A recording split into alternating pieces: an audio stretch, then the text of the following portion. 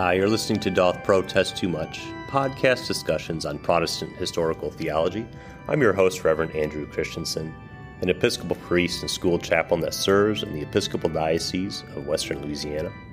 What is historical theology? Well, it's the story of the church, and not merely church history, but the beliefs and theology of Christianity as these developed over time. Sometimes this includes the stories of people who shaped Christian thought, as well as the events that had significant impact on them.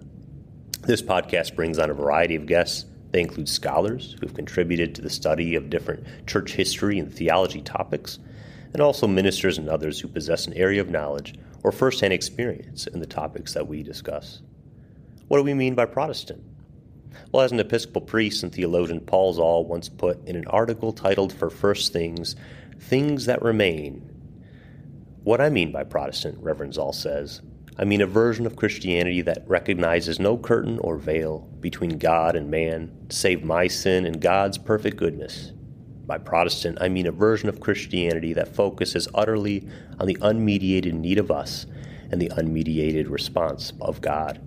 By Protestant, I mean an impatience with anything that is secondary to this, unquote. I'll add to this that it's important to note that Christianity is both Protestant and Catholic. Protestantism, as it arose in the 16th century, is a particular expression of that Catholicity. Even Reverend Zahl says in the very article I quoted from a moment ago that the term Catholic refers to, quote, the historically continuous Orthodox society of Christian believers, unquote. We are not necessarily a pro-Protestant podcast in the sense of being anti-Roman Catholic or anti any other church body not considered Protestant, like Eastern Orthodoxy, for instance. In fact, some of our guests and listeners come from those very traditions. We are ecumenical and not partisan. Rather, our focus on this podcast is to particularly explore the Reformation era and the ecclesial bodies that descend from the Reformation tradition, whether Lutheran, Reformed, my own tradition of Anglicanism, or even later revivalist Christian movements in North America. From the Reformation to modern theology, the recent history of the Church proves over and over to be fascinating, whether it's the scholastic era of Protestant orthodoxy, the intra-Protestant debates over the theological differences between the different reformers, the various spiritual renewal movements like Pietism and Wesleyanism, or the responses and reactions within Protestantism to the Enlightenment and the European continental philosophy and intellectual movements. I envision this podcast to be a forum that surveys and explores all these topics and more from the last 500 years of church history and brings the discussion to listeners worldwide. And now, on to our show.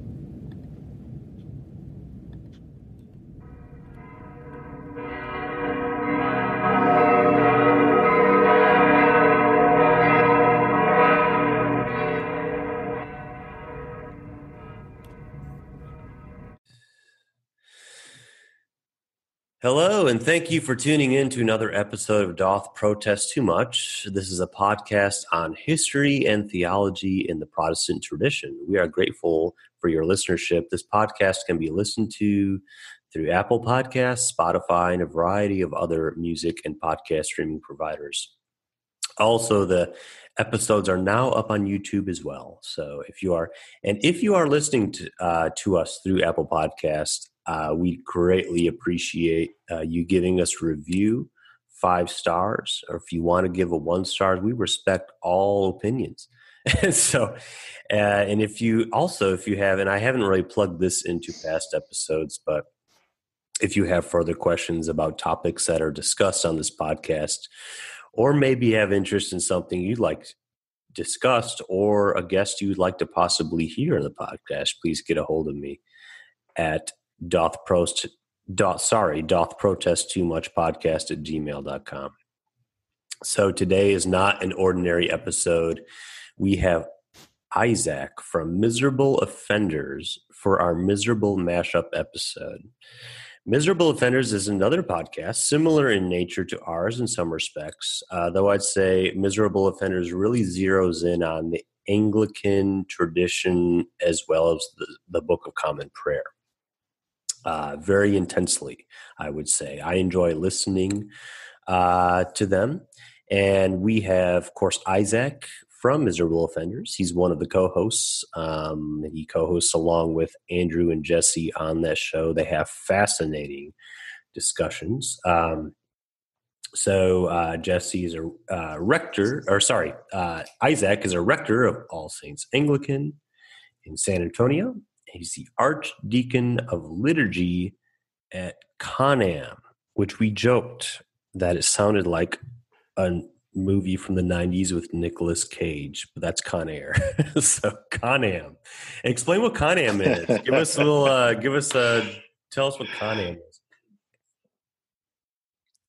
Sure. So CONAM stands for the Church of Nigeria North American Mission, and once upon a time we were under the umbrella of CANA, the Convocation of Anglicans in North America, but the Church of Nigeria decided to kind of restructure things very recently. Actually, we've only been under the new name and the new kind of business structure. Everything is the same ecclesiastically, but kind of in terms of American, North American corporation law type stuff.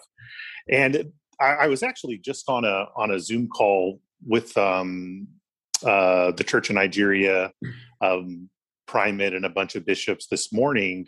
I was not aware how extensive the Church of Nigeria is in terms of its international missions. We had folks that were active missionaries in London, Philippines, Qatar, all over the world. And I was just surprised at how that is. I thought it was just us in the home province, but shows what I know. It's a big world out there. And like I was telling Isaac before the show, but part of, not totally, but part of what we like to do on the podcast, I brought on people from all these denominations. We had a Missouri Synod scholar, Jack Kilcrease, who's my doctor father, actually, and we'll have him again in a few episodes. But we try to bring together Christians of all stripes, especially Reformation Christians of all stripes. And our last episode, we had Zach Neubauer, who's president of EFAC, which is, of course, Evangelical Fellowship in the Anglican Communion, the USA chapter. And they intentionally structure their board to have half Episcopal Church, half Anglican Church in North America. And there's lots it's a big world out there. There's lots of connections. Where I serve, we have a partnership with ministries in Uganda. Where Isaac serves, they have partnerships with ministries in Nigeria. And so from both the Episcopal Church and other Anglican bodies in North America, there is still lots of lively, vibrant mission for the gospel, I would say, going on. So thank you, Isaac, for being here. So how have you been, man? You're in Texas. How has it been how was last week? Yes. Oh, it was absolutely nuts. We had the worst winter storm that I believe we've ever experienced in this part of Texas. And unfortunately, we were not ready for it. Just all across the state, but including here in San Antonio, folks were without power. Some folks were without water. We're talking for days. My family and I were real blessed that everything, nothing got shut off for us. I don't know how that happened, but we managed just to kind of keep warm, snowed in, but we kept warm, so that was good. And we're just now here in this city anyway, getting to where groceries are available again, kind of in normal situations. And I believe everybody now has power and water. I know everybody has power. And I think everybody has water now. So it was a crazy week. And then, fast forward just to today and it's in the 70s. So that's Texas. So weird, isn't it? We were like, I don't know if it was the 70s, but it was at least the 60s that we were in today. And the same type of thing.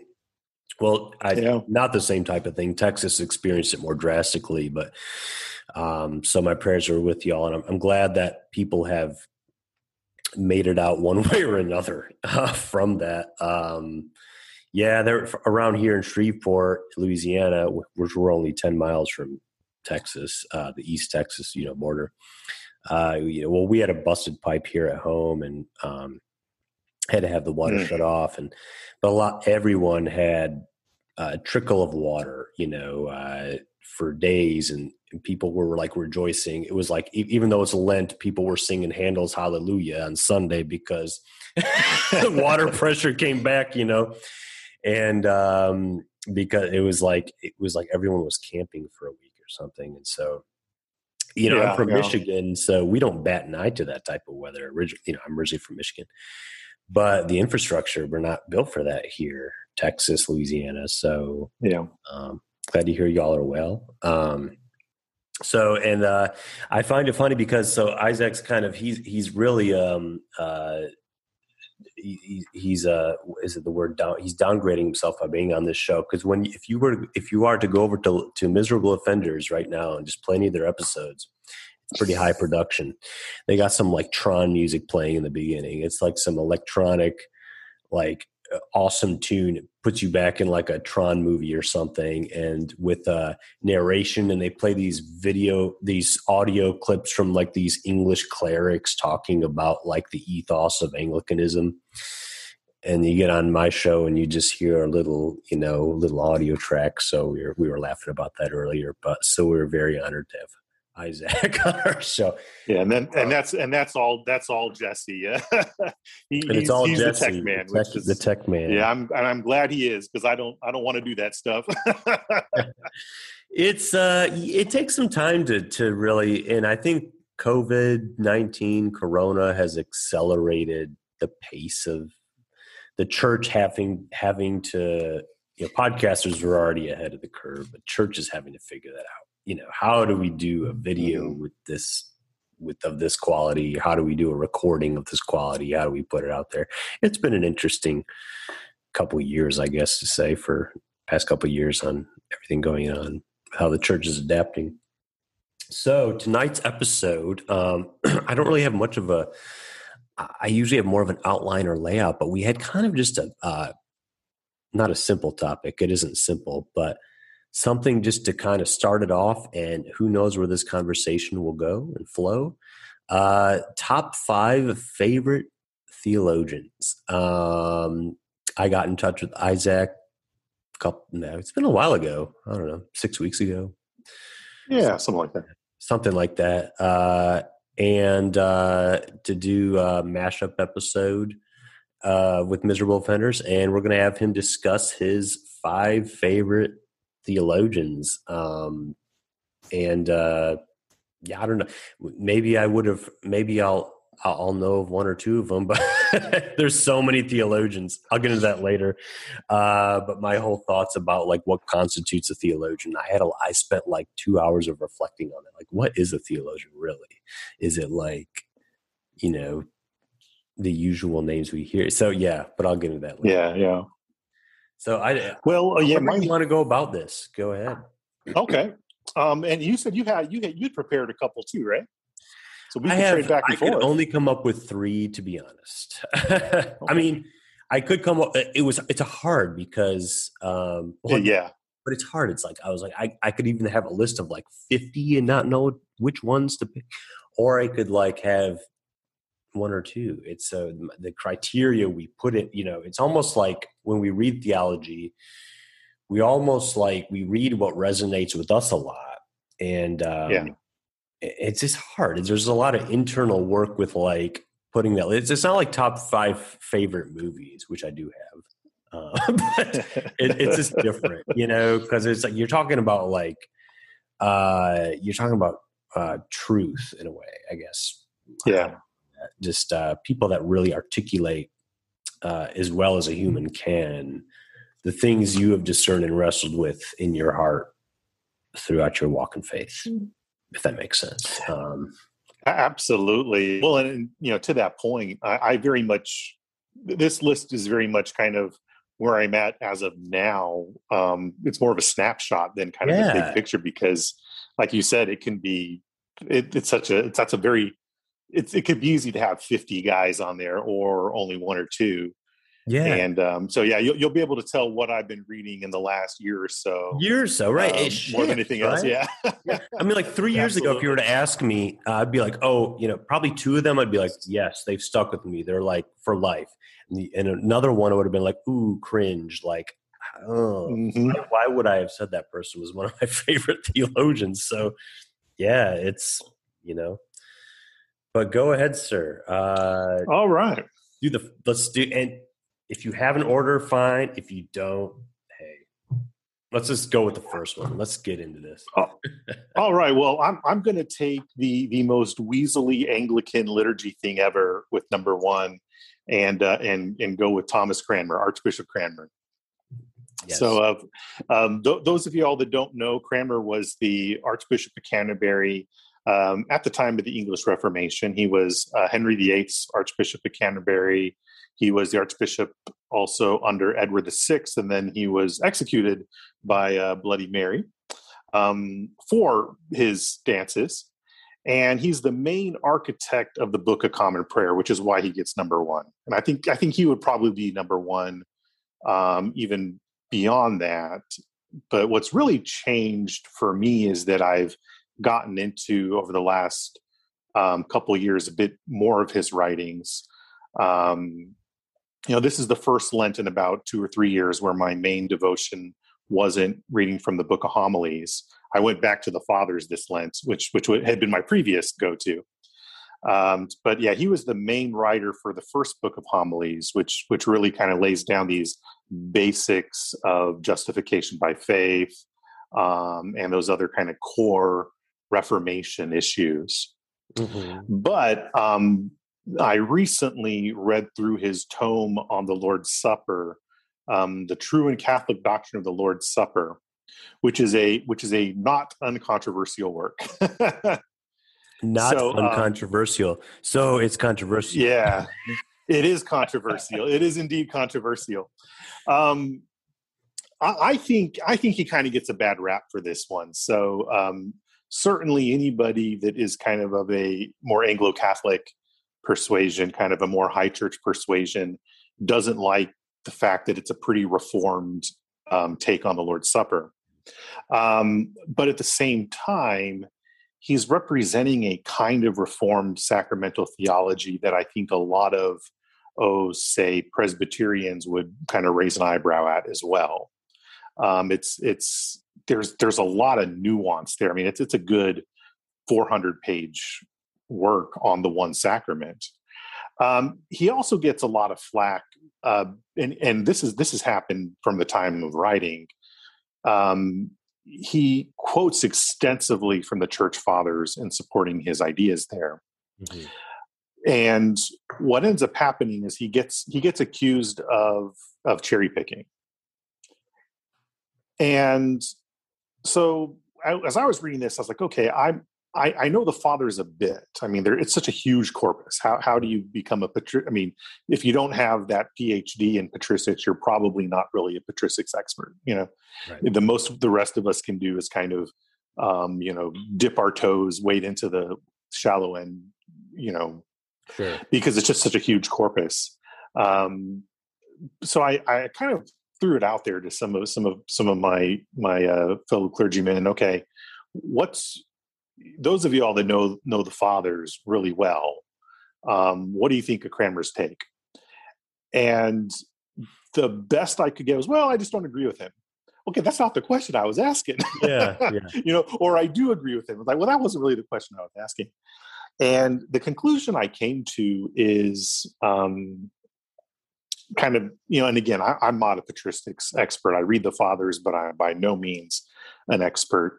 I think what's really going on is, to a certain extent, everybody's going to cherry pick when it comes to the Fathers because it's just such a huge corpus. Right. So when you talk about the consensus of the Fathers, there's only a few things where you're going to find absolute consensus on, or even kind of a majority consensus on. And the other thing I think, though, and this was really helpful reading his treatise on the Lord's Supper, is that the question isn't so much, would the Fathers be Cranmerian? in their understanding? Would the fathers be more Reformed or Reformation era Roman Catholic, late medieval Roman Catholic? The question really is, which one is more faithful to what the fathers are saying? Right. And I kind of likened it to, Augustine versus Pelagius. St. Paul was not an Augustinian, but I think we can definitively say Augustine was more faithful to St. Paul than Pelagius was. If you were to bring Paul back from the dead 300 years later and be like, okay, Augustine and Pelagius are arguing, who do you side with? Paul would be like, Augustine. Yeah. Exactly. So anyway, I thoroughly enjoyed it. Just in terms of, it was good to see Cranmer's Eucharistic theology from Cranmer's perspective, rather than what other people say his perspective was. Sure. The idea that he was kind of, a mere memorialist, kind of Zwinglian. Yeah, it just doesn't show up in that text. Right. Yeah, he was more. There was more. I don't want to say nuance, but there was, from what I've read of, and like you said, like I'm not. Whenever I encounter the patristic writings, I'm like, whenever I encounter the patristic writings, my thought to myself is, I need to read more of this. Like every year, I spend some time reading what some early church fathers said about sometimes it's like when doing a sermon prep and being like, okay, what did some of the early Christians say? I'm like, wow, and I feel like, oh, I need to read more, but I never end up doing it. So I'm like you, I'm no expert on it either. But these are very accessible works, like at least in English, decent English translations of the fathers are readily accessible through a very simple Google search, whether it's John Chrysostom or, whoever. And they a lot of their writings are commentaries on scriptures. So, I think, they're speaking in a time different from Cranmer.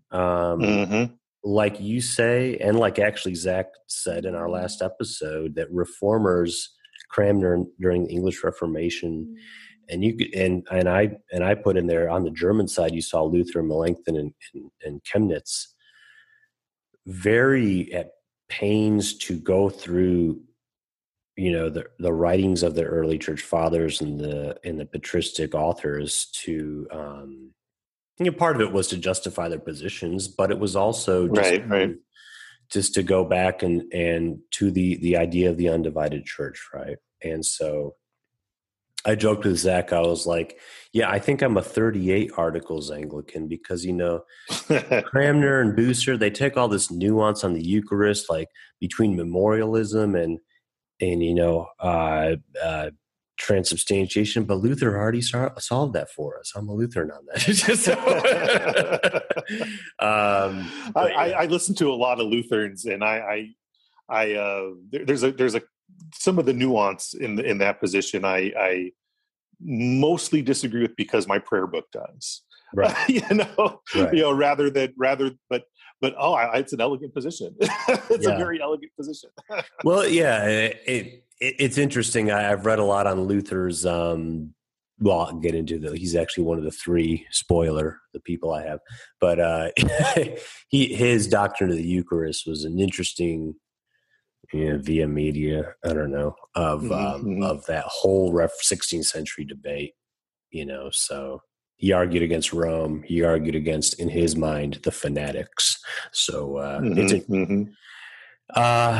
so Cranmer. Any more on Cranmer you want to share?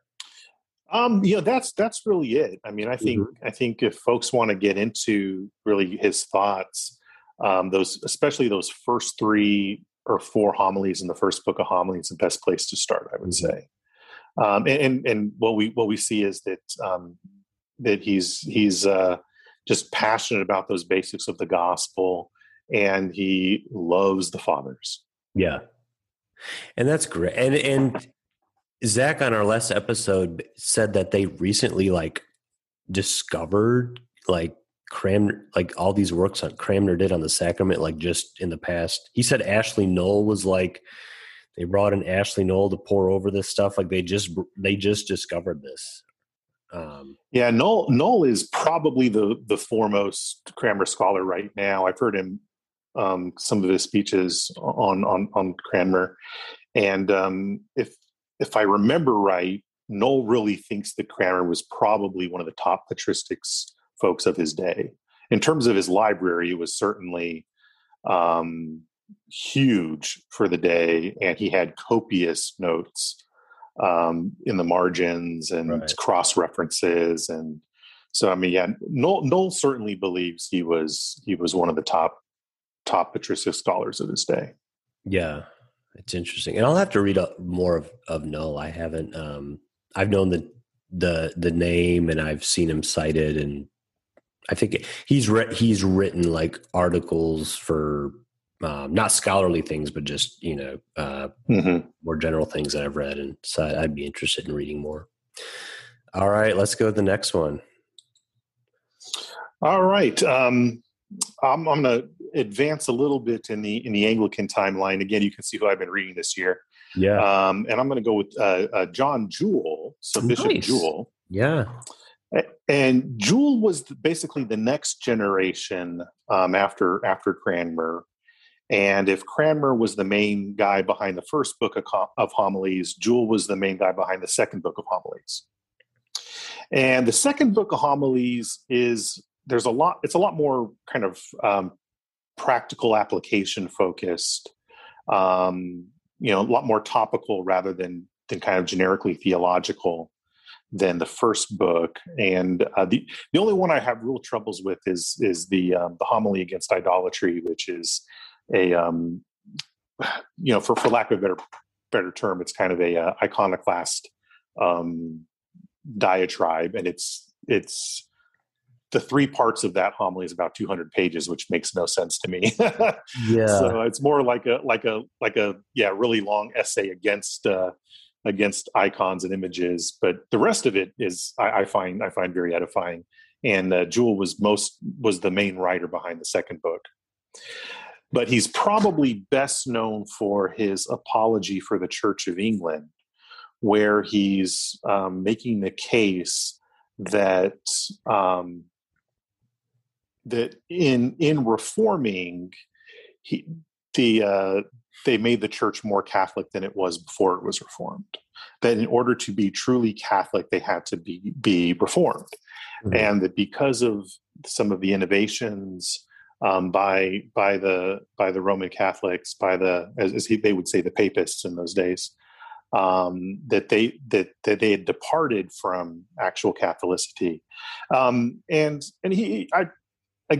he's going to quote the Fathers a lot, not as much as Cranmer did, but that's probably his best known work. I do know that the Davenant Institute, who I'm a huge fan of their publications and everything they do, they recently published a new edition of Jewel's Apology. I haven't gotten it yet. That's on my list of things to do in the next few months. Yeah. I think I had Hooker's, the Reformed Catholic. There was something they put on Hooker that I bought. Oh, that's coming up, believe me. That's on your Amazon orders? Oh, that's coming up. No, that's on my list. Yeah, that's on my list. It's on your list. Yeah, they're Davenant. I'm surprised I've not put them out. I'll probably try to have someone from them on the show. They're kind of they're, as far as like good reformational texts, they are the house for that. So check them out. They do commentary on that and videos on YouTube on that. They have a YouTube channel, and they have a lot of that stuff. So. And the other thing that I did recently read on Jewel was his treatise on the sacraments. Okay. And again, kind of Jewel's been sometimes accused of being anti-patristic in his approach, kind of being more reformed rather than realist. But in his actual writings, he takes some interesting nuance. Like, for example, in the debate whether there's two sacraments or seven, he basically concludes, well, you could call these sacraments in a sense. They're just not of the same nature as the other two. Sure. Like he takes that, kind of 2 dominical sacraments and 5 sacraments of the church position way before it was kind of in vogue in, hundreds of years before. Oh, it was so in vogue. That was like a Reformation. The Reformation started that debate, but it's still going since. But like the whole like concern over what the number is wasn't so. I think you'll have to. Okay, it was either from you or another podcast that talked about how like originally the Lord's Supper, the baptism, they're referred to as holy mysteries. That's kind of what like the Eastern Church still does. And when you kind of frame it in that way, you don't get into the debates of what constitutes a sacrament. I thought it was an interesting thought. But I get what you're saying. Like and sometimes Episcopalians and Anglicans have tried to make the compromise. Well, there's 2 chief sacraments, 5 other sacramental rites, right? Right. And Jules seems to be he seems to kind of throw a bone towards that position before kind of we started trying to do that as our, in Anglican and Episcopal circles, kind of as our main way of talking about it within the last, 100 years. He was kind of putting the seeds for that. Just in that he was like, okay, I can grant in some sense these being sacramental. Sure. They just aren't quite of the same nature. Which I thought was very interesting because, again, you think of the real almost nasty debates over the number. And I completely agree that it's not a very healthy debate. I usually tell our folks here that really what we have is how are you defining your terms? The reformers tended to define it very narrowly. Sacrament is not only is it an outward and visible sign of an inward and spiritual grace and the means by which God grants us that grace, but it's also ordained by Christ and generally necessary to salvation. Okay, if you're going to narrow it like that, you can only really come to 2. But, the Roman Catholics just don't have as narrow of a definition. And to me, that's okay. Mm-hmm. I kind of was trained in a more Anglo-Catholic environment where some folks would really go to the mat over that number 7.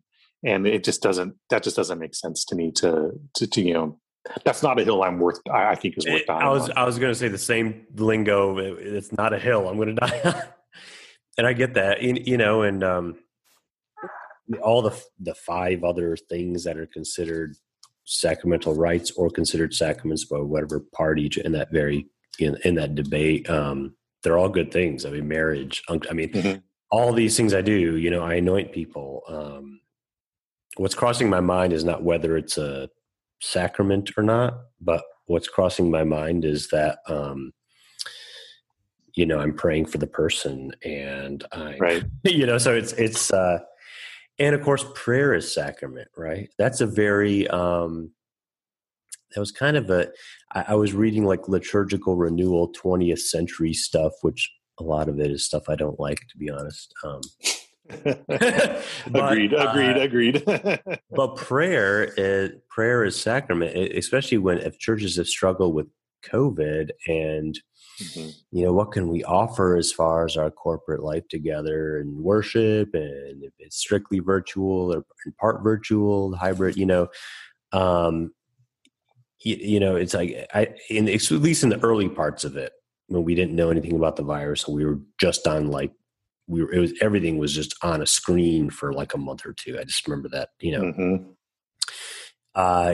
we discovered the strength of the daily office of doing morning and evening prayer with our parishioners who probably don't hear a lot of morning and evening prayer unless they do it on their own. Right. Great for them. Right. But it's like, the principal thing on Sunday is the Eucharist. And so there was a beauty in discovering the power of prayer again, and prayer is sacrament. So yeah, I don't know. I kind of got off on a little thing there, but sacrament. I think sacrament. There's some fluidity to I don't die on the hill, like you say. Yeah.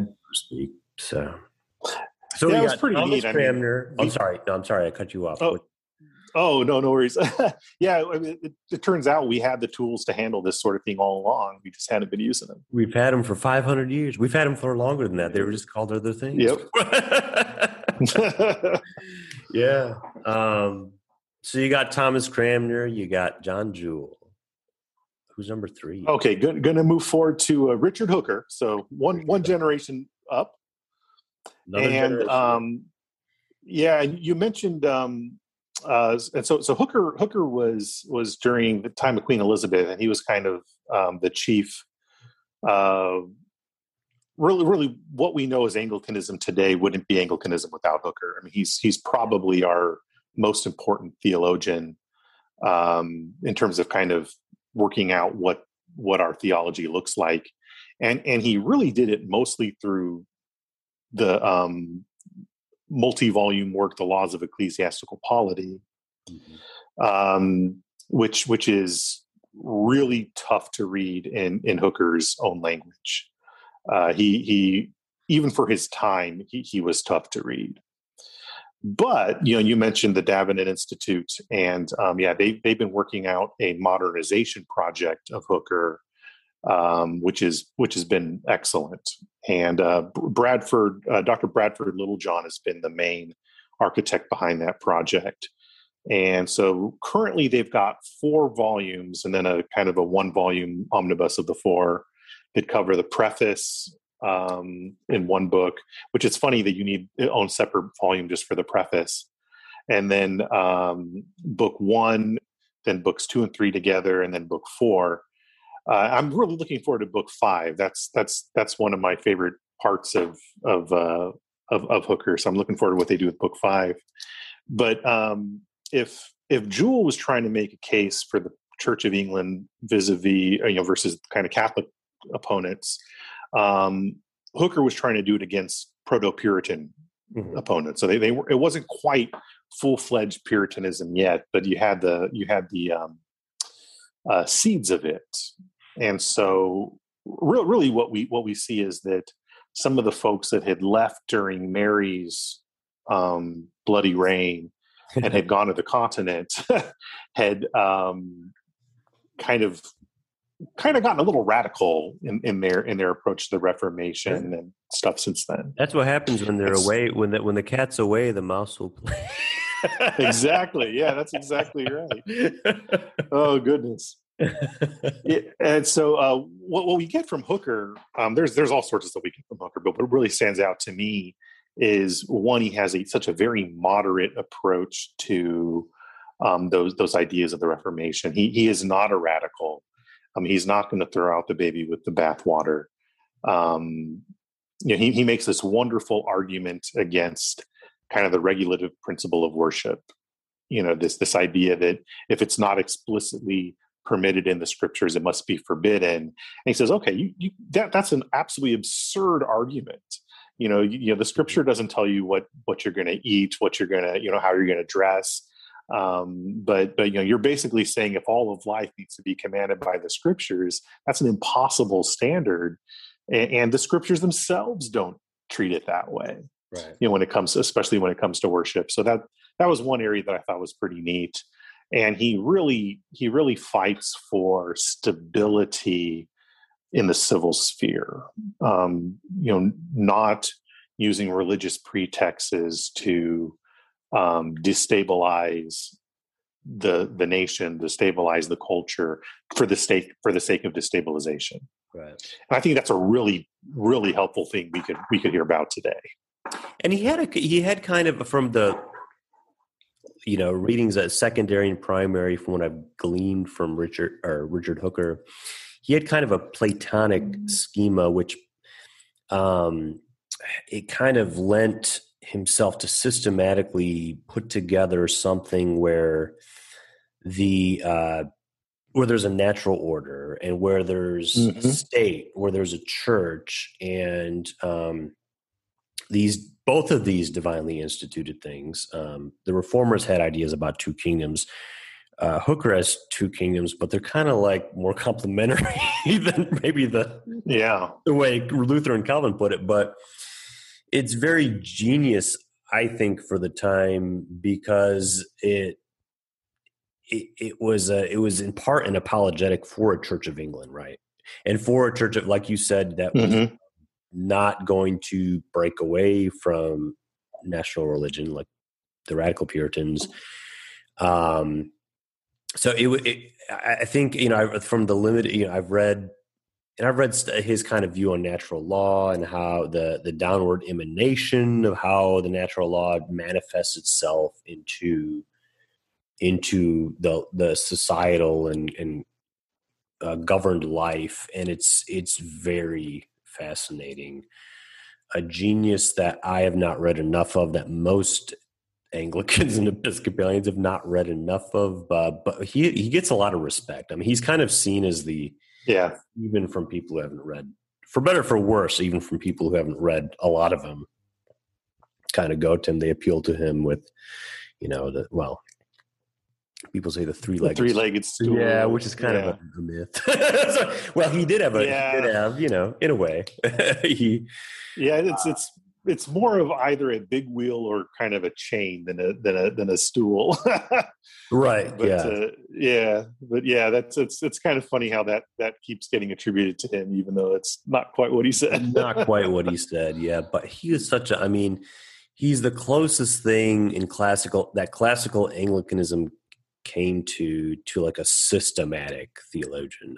And I've said this in previous episodes, Anglicanism is not short of theologians by any means, but it was different than maybe the other reformational bodies during the Reformation right after, because they were, they had people like John Donne, or they had people like John Jewell. They had all these articulate, just people that wrote, people that preached, people that were known, and they did theology, but it was like an extension of what they weren't like seen as theologians, but it was an extension of what they were doing. Richard Hooker might be the exception because he was a theologian, intellectual of sorts and stuff.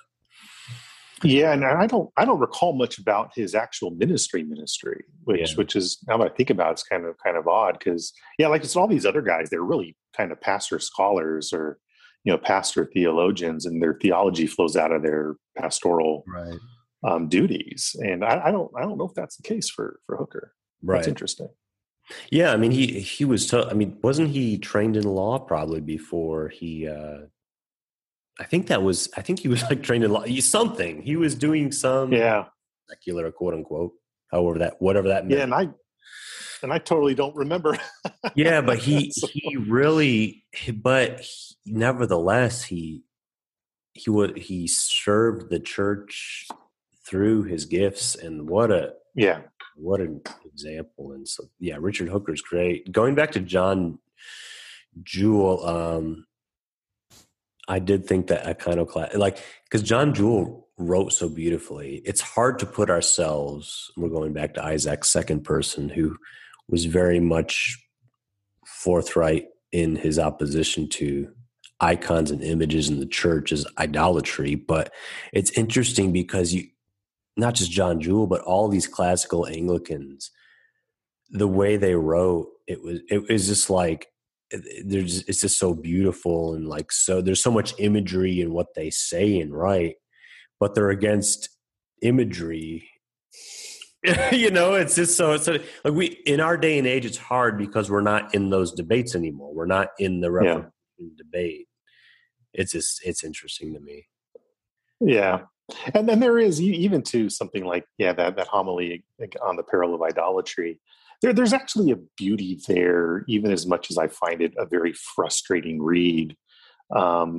Within its context, it makes a lot of sense within its context. Mm-hmm. Although, kind of in our current context, it just seems hopelessly fighting over why are you spending so much time fighting over this particular thing? So it's interesting. So we have Thomas Cranmer, John Jewell, Richard Hooker. Who's number 4? Okay, I'm going to go with somebody that's probably a little less known, and that's James Ussher. I've never heard of him.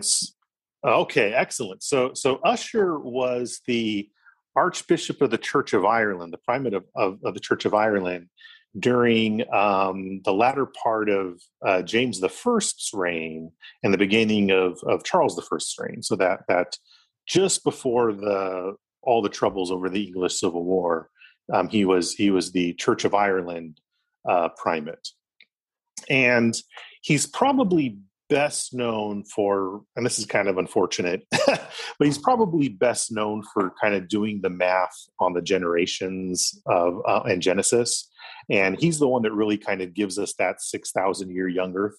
So number. he's the founder of YEC. Great. Yes, that's cool. And it's so unfortunate because my understanding of that particular work is that it was kind of speculative anyway. And like he was just kind of doing something for fun, and it's really been latched onto, almost like gospel truth. Although at the beginning of Neil Gaiman and who co-authored that within Bad Omens, that novel, they make a really funny kind of poking at Ussher's math, basically saying that the real creation was 15 minutes before that, or something like that. It was really funny. But what I really discovered of his that this is why that has nothing to do with why he's on my list, because that's like I said, that's kind of unfortunate that he's best known for that, and he wouldn't be known for that in our circles either. I mean, that's mostly among kind of Baptists and kind of more certain groups of more Baptistic evangelicals in America. But what I really enjoyed of his was a couple of essays on the episcopacy. Mm-hmm. And again, this is something that I found from the Davitt Institute. I don't mean to sound like a commercial for them. Hey man, but commercialize. I mean, we can. I'm going to call up Brad Littlejohn. He'd probably do an episode. You should. I bet you he would. So they put together a collection of some of his sermons and treatises on ecclesiology called James Ussher and a Reformed Episcopal Church. But in particular, his two essays on the episcopacy I just thought were absolutely fascinating. So the one of these essays is the original of Bishops and Metropolitans, and this was from 1644. And he basically traces the roots of the episcopacy, rooting it in the Old Testament, but also in certain really fun New Testament concepts. For example, he postulates that in Revelation, the seven angels of those seven churches were their bishops, and he has he has a really neat argument for that you really kind of have to read it to see. But I mean, because one of the things that most scholars will agree on today, and this was certainly the case among the reformers as well, is that in the New Testament itself, the terms for bishop and presbyter are really used interchangeably. I mean, right. There's not really a distinction. They're used synonymously in the New Testament itself. But nevertheless, we do see somebody like St. Timothy or St. Titus who has authority beyond what he has a regional authority. Right. And so, so the original of Bishops and Metropolitans, he kind of goes through and traces from both church history as well as some Old Testament antecedents, and he basically paints a picture for what the episcopacy was in the early days. Part of what he says here is that really it seems that in the very earliest days, the proto bishops really presided over a council of presbyters. So they weren't so much kind of a monarchical college that comes later, but they were almost like what we would call, in our area, an archdeacon with a lot of extra power. And when did this guy, James Ussher? Mm-hmm. James Ussher. When did he live? Like what? Mid 17th century. Okay. So this essay is 1644. And so most of his sermons were either to King James or Charles I. So he did a lot of sermons before the royal court. When I listen to that, I'm like, these are things that modern biblical studies 300 years later said, but like passed off as if it was something as if it was novel, like an insight they came to. I'm like, yeah. But I mean, for him to, and he probably did it so much more eloquently. He did it in sermons. You're saying in writings, and just to talk about how the nature of what the senior leadership of bishops were like in one time period versus another. That's really fascinating. Yeah, and he gets into some fun nuances for how the Septuagint handles the priesthood, and how that kind of gives seed for the way that the apostles would have seen the leadership structure as well. It's very fascinating. It is. So that one's kind of his historic one, and probably the most fascinating thing was his theory that the angels of Revelation were not heavenly beings angels, but it was the representatives of those churches being the bishops of those churches. Even that is ahead of its time, because again, later moderns, I'm thinking of like Richard Bauckham's great Theology of the Revelation book. Revelation is one of my favorite books in the Bible, and Richard Bauckham, there's a Lutheran named Louis Brighton. Mm-hmm. And I think just his last name was Boring. I know he's not boring, but his last name's Boring. And he wrote, I think it was the International Commentary, that series. I got into reading Revelation, into reading all these commentaries on it, and they basically had like a semi-historicist view of Revelation, which isn't historicist like it meant with like 100 years ago, and that there's different mm-hmm. senses of the word, but how the imagery of the book of Revelation wasn't exhausted in, but did relate to things going on at the time. And usually it's seen as like on the negative side, right? Like the beast, and mm-hmm. these things were like, the Roman Empire, the negative things Christians were facing, the foes, right? But to hear that, that the seven angels were representations, symbols of the church leadership, that, I haven't heard that before. Maybe one of those commentaries kind of drew that parallel. I don't know, but that's really fascinating. I'll have to check out some James Ussher. Sounds like some good stuff. Yeah, his other real neat essay from this particular volume anyway was from 1657, and that's The Reduction of the Episcopacy, and it's basically a proposal to the Church of England, Ireland, for kind of handling things in a way that's more consistent with what he saw anyway as the biblical pattern, and because it's in those days. If today the bishop unfortunately functions like a CEO too often, in those days the bishops functioned like nobility. They were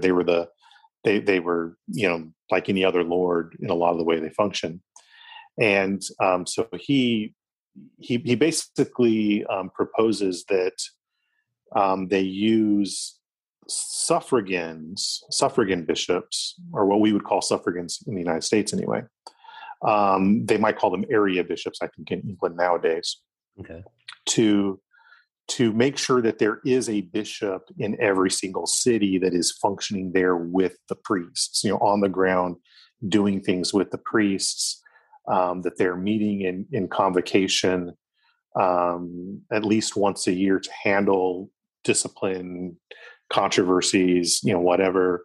with their suffragans, but also then in a bigger one with the whole diocese.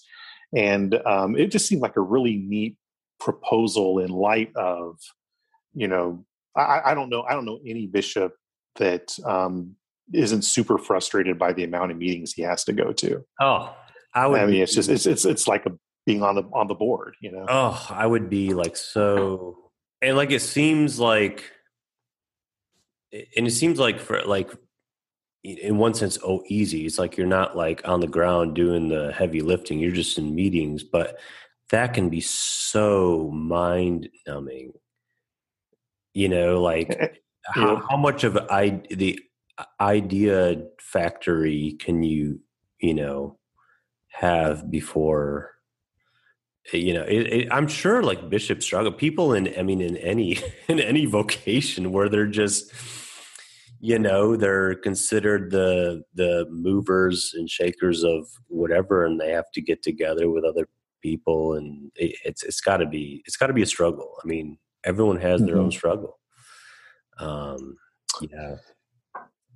Yeah. So, and then I've heard, I was told by a fellow who he's now a continuum bishop, but he grew up in the Church of England, that Ussher's ideas are very, very Irish and kind of come from the very rural nature of the Irish church versus the English church, and some of that monastic background that is just in the DNA of Irish Christianity.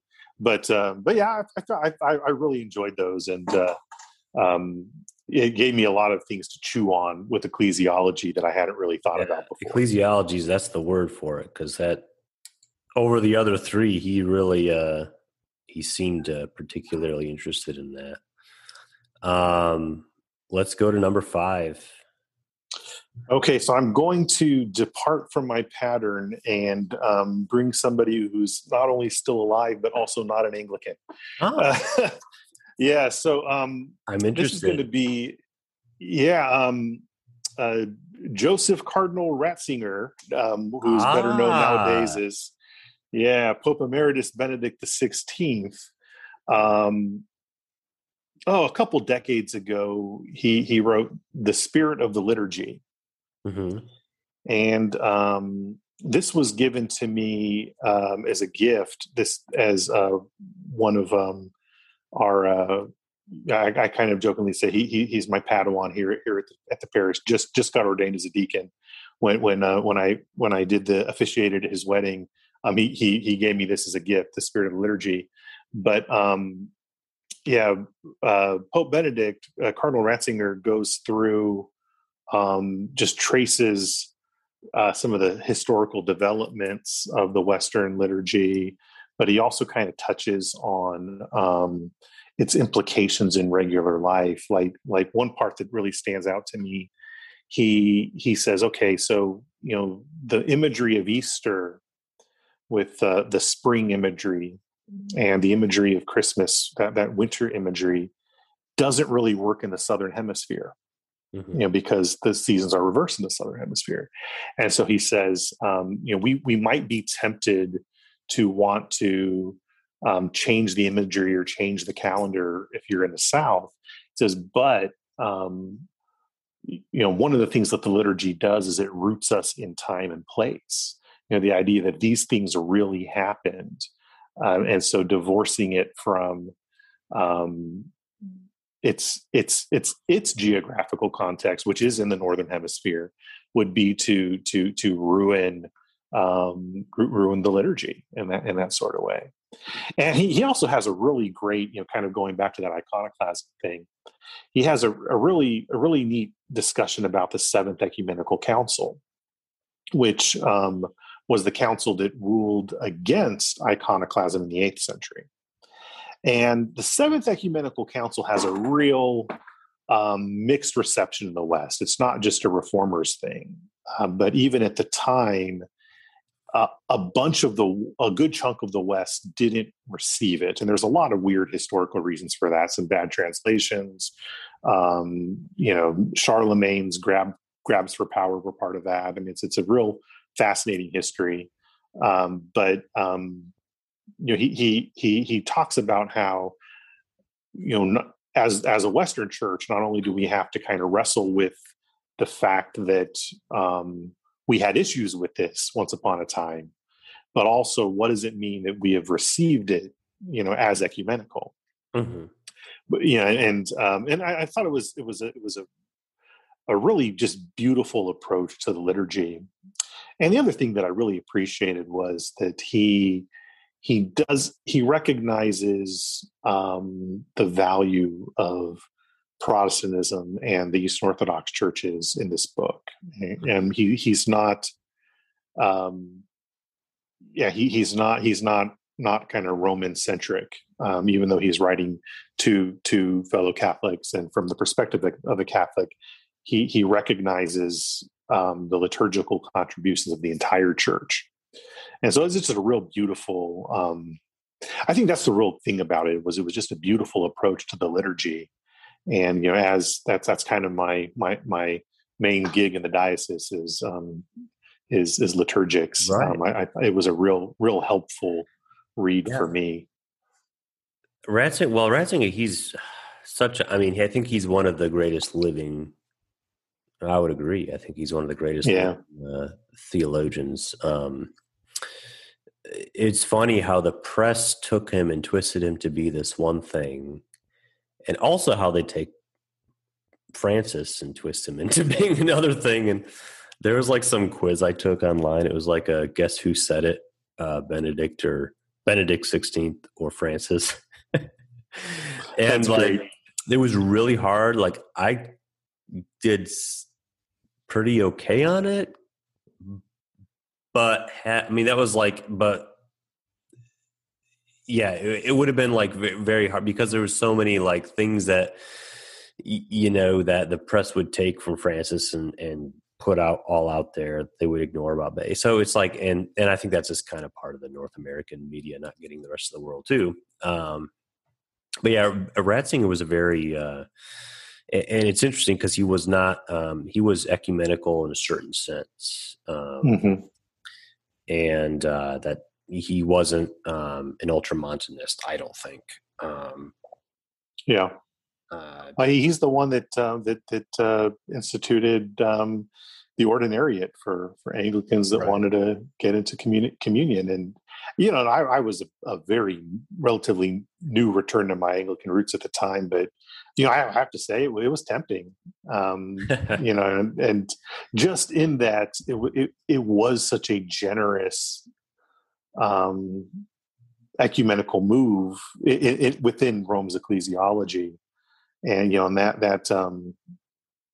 that siren call of institutional unity is it's pretty sweet, but had too many theological objections. Yeah, same here. I have a lot of theological objections, but I consider my Roman brothers and sisters fellow Christians. Absolutely. And I knew a Lutheran pastor who wrote a Christmas card to Pope Benedict every year during his papacy in German, because he knew German. He wrote a Christmas card in German. It was one year came and he got a response, not from Pope Benedict, but from Pope Benedict's secretary or something in German, saying the Pope has received your and appreciates it or something like that. Made his day. That's pretty neat. He was a big Ratzinger fan as a Lutheran, a very Germanic one. I haven't read it yet, but I really need to get a hold of his volumes on the life of Christ. He did several books on that. I heard they were very well done they were in part scholarly, but also just an up-to-date, comprehensive, read of the life of Jesus. It reminded me kind of what Alfred Edersheim did back in the 19th century with his Life of Times of Jesus the Messiah. And it seems like it was kind of, because really Edersheim had been kind of the definitive volume on that. But I think Ratzinger's actually surpassed him. I'm not the popes did. When I think of the oh my goodness, that's a great book. I should read. When I think of 19th century lives of Jesus, I think of the First Quest and all that, all the romanticized, which we need. We could do a whole episode because he was he had been a rabbi, or he'd been trained rabbinically. He was Jewish, but he became a Christian, and he actually was a Church of England minister. But his main life work was two big volumes on the life of Christ, really kind of contextualizing within first century Jewish Palestinian Israeli culture. It's absolutely fascinating. But I think some of the scholarship has not held up, because it was 19th century. The point that he's painting the Jewish Palestinian backdrop, that predates scholarship that started to get into that later 20th century. It's I've never I'll have to take a look at that. Well, thank you. Your top 5. So we had Thomas Cranmer, John Jewell, Richard Hooker, James Ussher, Joseph Ratzinger. Good list. Yeah. And next year it'll be completely different. Now, where are we at for time? I didn't have a top 5. So. Well, give us what you got. I got 3. I got Augustine of Hippo, Martin Luther, and Karl Barth. Those are my 3. Again, it was hard. So my question was so what is a theologian? I was I had a whole crisis over this. What's a theologian? It wasn't a crisis. It was just a over pondering of it. What constitutes a theologian? Is it someone with a PhD in theology? Is it someone, because if you go to the pre-modern era, being a theologian was not credential based. Right. It wasn't someone who had a PhD in systematic theology from Oxford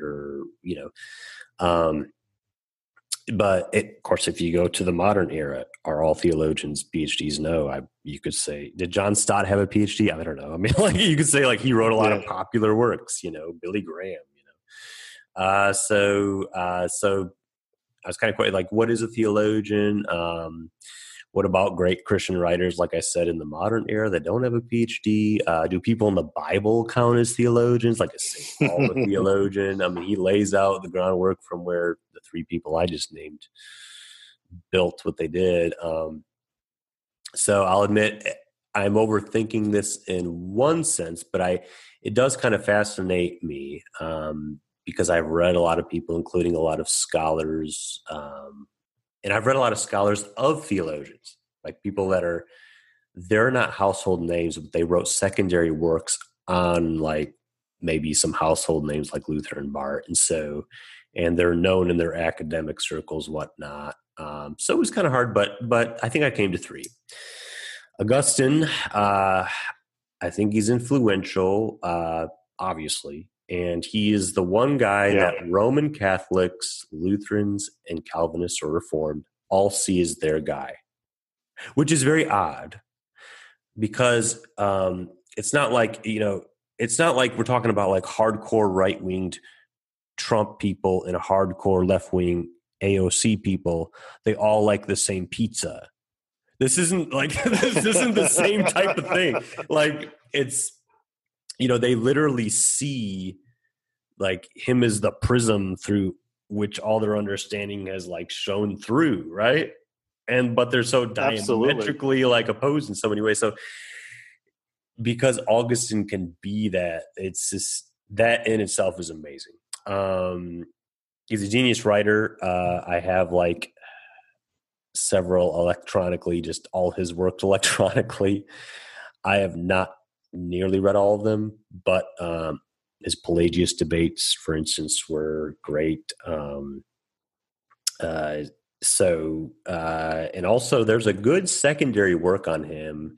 It's by a Catholic writer. It was called The Christian Transformation of Political Philosophy. And I meant to take some notes on that book, and I'll put a show note. I'll refer you to the title if listeners are interested, or if Isaac here is interested. But it talked about his kind of development of what you would later see with Luther and the Reformers of natural law into kingdoms, that God instituted something, that there's a law built into creation. But in Augustine's view, the church also is, so the government has a role in that, in enforcing order.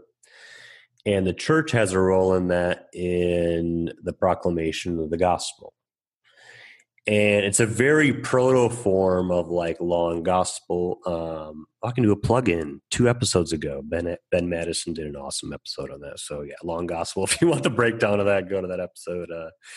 So I appreciate him for the influence he had, and his personal story. A lot of us can relate.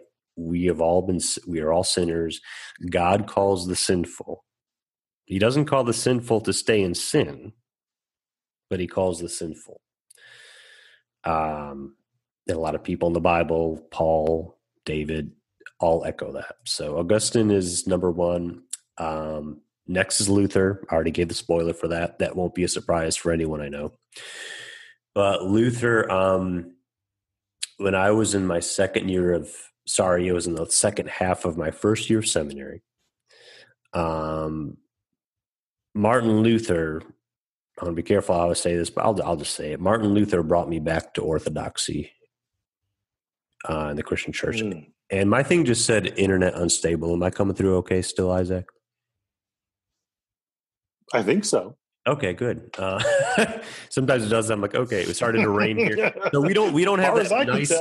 We don't have that nice background noise of people in the pub hanging out.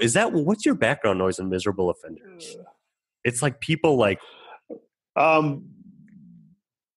Yeah, I think it's something that Jesse found that was to kind of sound like like we were just hanging out in a cafe or something. All like the that. commoners, this is pretty cool. The little white horse inn over here. Yeah, it's like a great feel. I don't have that, but we do have rain tonight, so we might have a tranquil rain sound to our podcast. We'll see. Yeah. Every now and again, when before COVID, I'd go to one of our good local cafes rather than kind of some big brand, and there'd be somebody doing their podcast right there. I was like, that's wonderful. That's the way it ought to be. That is all. Yeah, have the background noise and all. I mean, we have plenty of background. I've had my dog bark in this previous episodes. My cat's never come through, but yeah. Back to Luther. So. My second year of seminary, I was in my church history class, and we were in like the early modern, late medieval period, basically the Reformation Renaissance period. And we had to pick a primary writing from a church figure of that time to do a reflection paper on. And I decided to do it on Luther. I mean, I was raised Missouri Synod Lutheran, but I became Episcopalian at 13, never really looked back on Luther for any reason. But that was, when I decided to read some Luther again for the first time in a while. And reading that kind of changed my life. It made me realize that I'm a sinner, that the church is called to do things in the world and to address things in the world and all that stuff. But also, the church is made up of sinners, and I am a sinner, and original sin is a real thing. But yet I cling to the hope of Christ on the cross, who saves me from what sin can do to me. And so Luther changed my life, even though I was raised Lutheran. He changed my life later. So... when I recently, funny how that works. It is funny how that works. And I recently read, and I'm such a bad Lutherphile. I've read excerpts from it, but I finally read Babylonian Captivity of the Church. And he debates someone in that. Oh, my book is. He's debating someone. I can't think of the name. Over communion being available in both kinds to the laity. because for our listeners, historical note, many people even know this still, that during the medieval era, the Eucharist was only given in one kind. And Luther, in his defense that Eucharist is to be given in both kinds, he debated with this other guy. And this other guy pulled a passage from John about, Jesus talks about that he is the bread. He doesn't talk about himself as the cup. And Luther said, well, if you read a few verses later, he talks about whoever eats from this and drinks from this. It was such a comical, like this guy was like he picked out one verse, and Luther's like, okay, we'll read a couple verses later. And then he called him a vile smelling toilet. I don't know what it was in German, but the English translation is he referred to him as a vile smelling toilet. And I laughed out loud. My wife looked at me and I'm like, yes, I'm reading some 500-year-old thing and I'm laughing. There used to be a website that was like a Luther insult generator that would randomly put out. Yes. That was so funny. So good. I'm going to put a link to that in the show notes as well, the Luther. And finally, I'll spend the most time on Barth. So Karl Barth, he's I felt almost like, not cliche, what's the word? Just like, okay, that's everyone's favorite. He's such a household name as far as theologians. If anyone knows a famous theologian of the past 100 years, Karl Barth's up there. He's always rated as like the best theologian. And I don't agree with Barth on everything. There are things that I won't get into in this episode that I have a significant disagreement with. But I took a class on Barth a couple years ago at ILT, where I do my doctoral stuff, and they were like, I was just fascinated by kind of his life story. What really fascinated me with him was both his continuity with and his break from the 19th century and early 20th century liberal theology in Germany, because he was totally formed and shaped in that. And then it was a theology that very much, it got to the point of thinking of God as an idea, and as an idea that supports and complements like German culture of the time, German bourgeois culture of the time. I'm simplifying things because there's so much going on. There's so many currents, but that he saw that tendency. And when World War I breaks out, he sees a very problematic war he sees that all of his former professors from all the big universities he went to all the big ones. He like transferred around, and he went to like basically every major like German divinity school and university. And he saw that all of his former mentors and professors like signed on to going to war. And so that disillusioned him, but he was already starting to kind of see through them. So he writes epistle to the Romans. Well, Paul wrote epistle to the Romans, I'm sorry, but Barth wrote a commentary famously in 1916. He revised it a couple times, and it was there where he started to come in confrontation with some of these big German theologians before him that were still around, and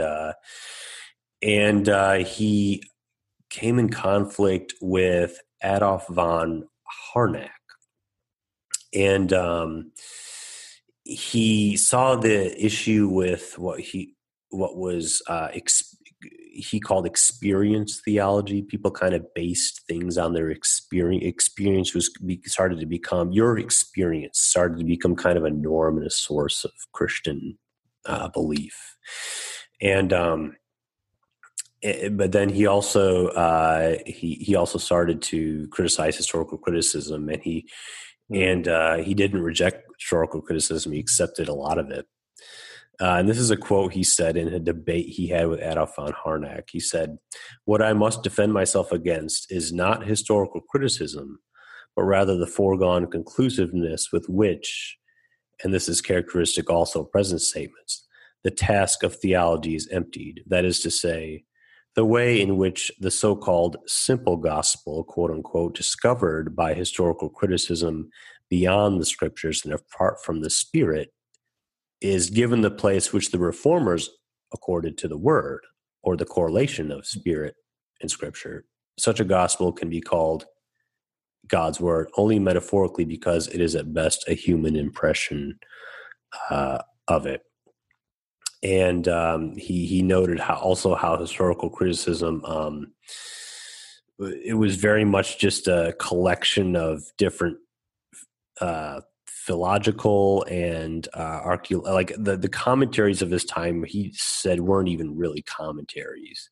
It was all in these, like, trying to get in these fine details of language and historical and cultural setting, but it really said nothing to what the word of God was being spoken through the scripture. And so he was, in a sense, he was kind of restoring the Reformation in a way to the liberal theology of the day. So I can respect Barth for that. And one more thing on Barth, his teacher, Wilhelm Hermann, who he, Bultmann, and a few other big names studied under, and Hermann was kind of late 1800s German scholar, and he always kind of like respected him and saw him, spoke of him endearingly as like, and there were some things that he kind of took from him, but he disagreed with Hermann's concept of revelation, because Hermann had a concept of revelation that had like an objective feature and a subjective feature. Hermann said that in revelation, there is something being affected within the human from the powerful personality of Christ, which comes to him or her, that Christ's power will shine through whatever imperfect human articulations of faith that there are.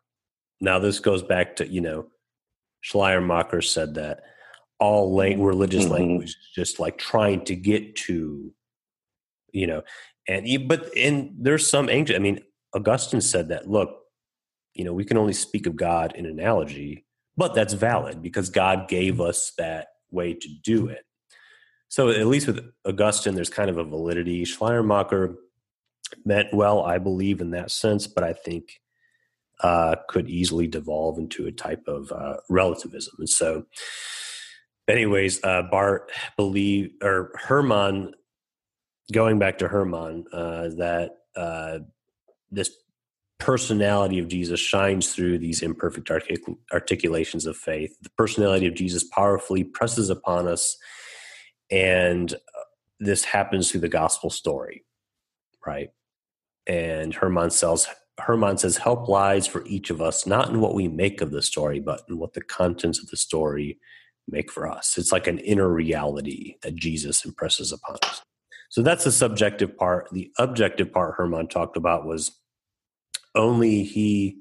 that might have been the objective part, the pressing upon that is the subjective part is Hermann says, only he who yearns after an honest fullness for his own inner life can perceive the strength and fullness of the soul of Jesus. So there's this kind of this meeting point where our desire and what the gospel impresses upon us, even though the gospel is imperfect writing and may not even be historically accurate. Hermann even went at lengths to say that.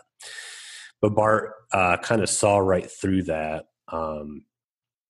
And he said there could only be a clarity only if the twofold action is apparent but not actual. If it is human action only in a secondary sense, that if that light shining from behind, that penetrating insight, it has to come from the single act of Christ. And he's showing there, Barth's basically showing that the contrast between their concepts of revelation, for Barth, there's always the acting subjects, and any human action simultaneously goes along with it, but it is all still utterly dependent on God's action, which kind of sets the entire orchestration of it all. So I went really deep with that. I was kind of quoting from stuff I've written before, but that was when I realized, and if I had a hard time reading that for the first time since I processed and wrote it a couple of years ago. I mean, listeners, go back and listen to that segment a couple times. It'll sink in, trust me. But for me, when I originally read that original quote from him, that made me realize his genius, his theological genius in being able to be able to see through this facade that so much cultural and intellectual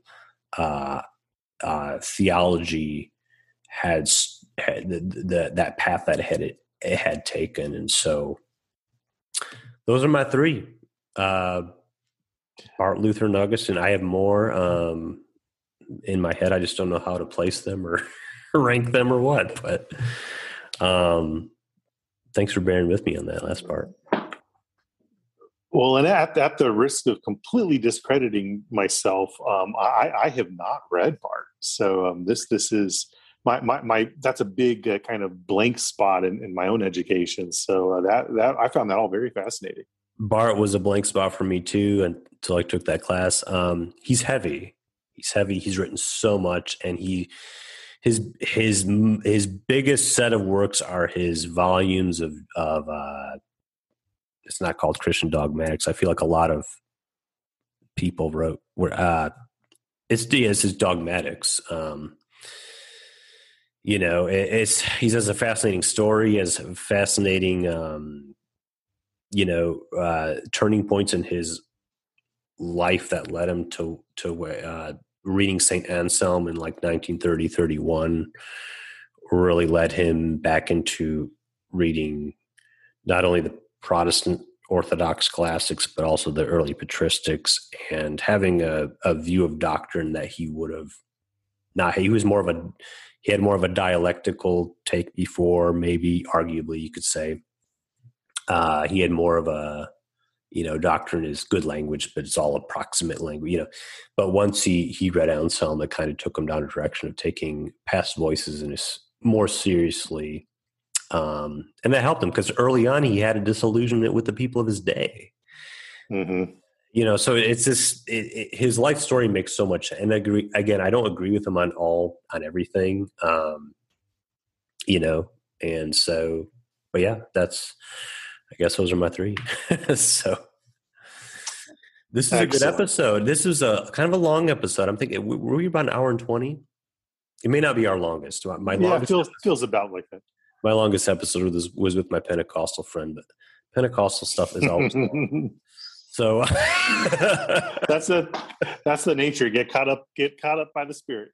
Caught up by the Spirit. We were drinking whiskey too. So the Spirit made it a really long episode. But it's all good. And Isaac, I thank you for this. This has been great. I'm glad I got to know you. I mean, I've followed you at the podcast, Miserable Offenders, and I listened to you on there and the other guys. But to get to know you and just have a good chat, this has been great. And a lot of fun. Thank you very much for inviting me on. God bless. God bless you too. In your ministry in Texas, and I'll have to pay a visit sometime. We're not far from each other. Yeah, that'd be wonderful. Yes. God bless you, and we will. And you're welcome back anytime. We'll have you on again. Excellent. That'd be great. All righty. Have a good night. You too. Hi, and thank you for listening. This is Reverend Andrew Christensen again. I hope you enjoyed this episode, and don't forget to check out our previous episodes of Doth Protest Too Much. If you're listening to us on Apple Podcasts or another streaming service that lets you rate and review our show, please do so. 5 stars, 1 star, however you honestly feel we can take it, and would love and appreciate your feedback. Also, for any further questions or suggestions for our show, please email me at dothprotesttoomuchpodcast@gmail.com. God bless your day.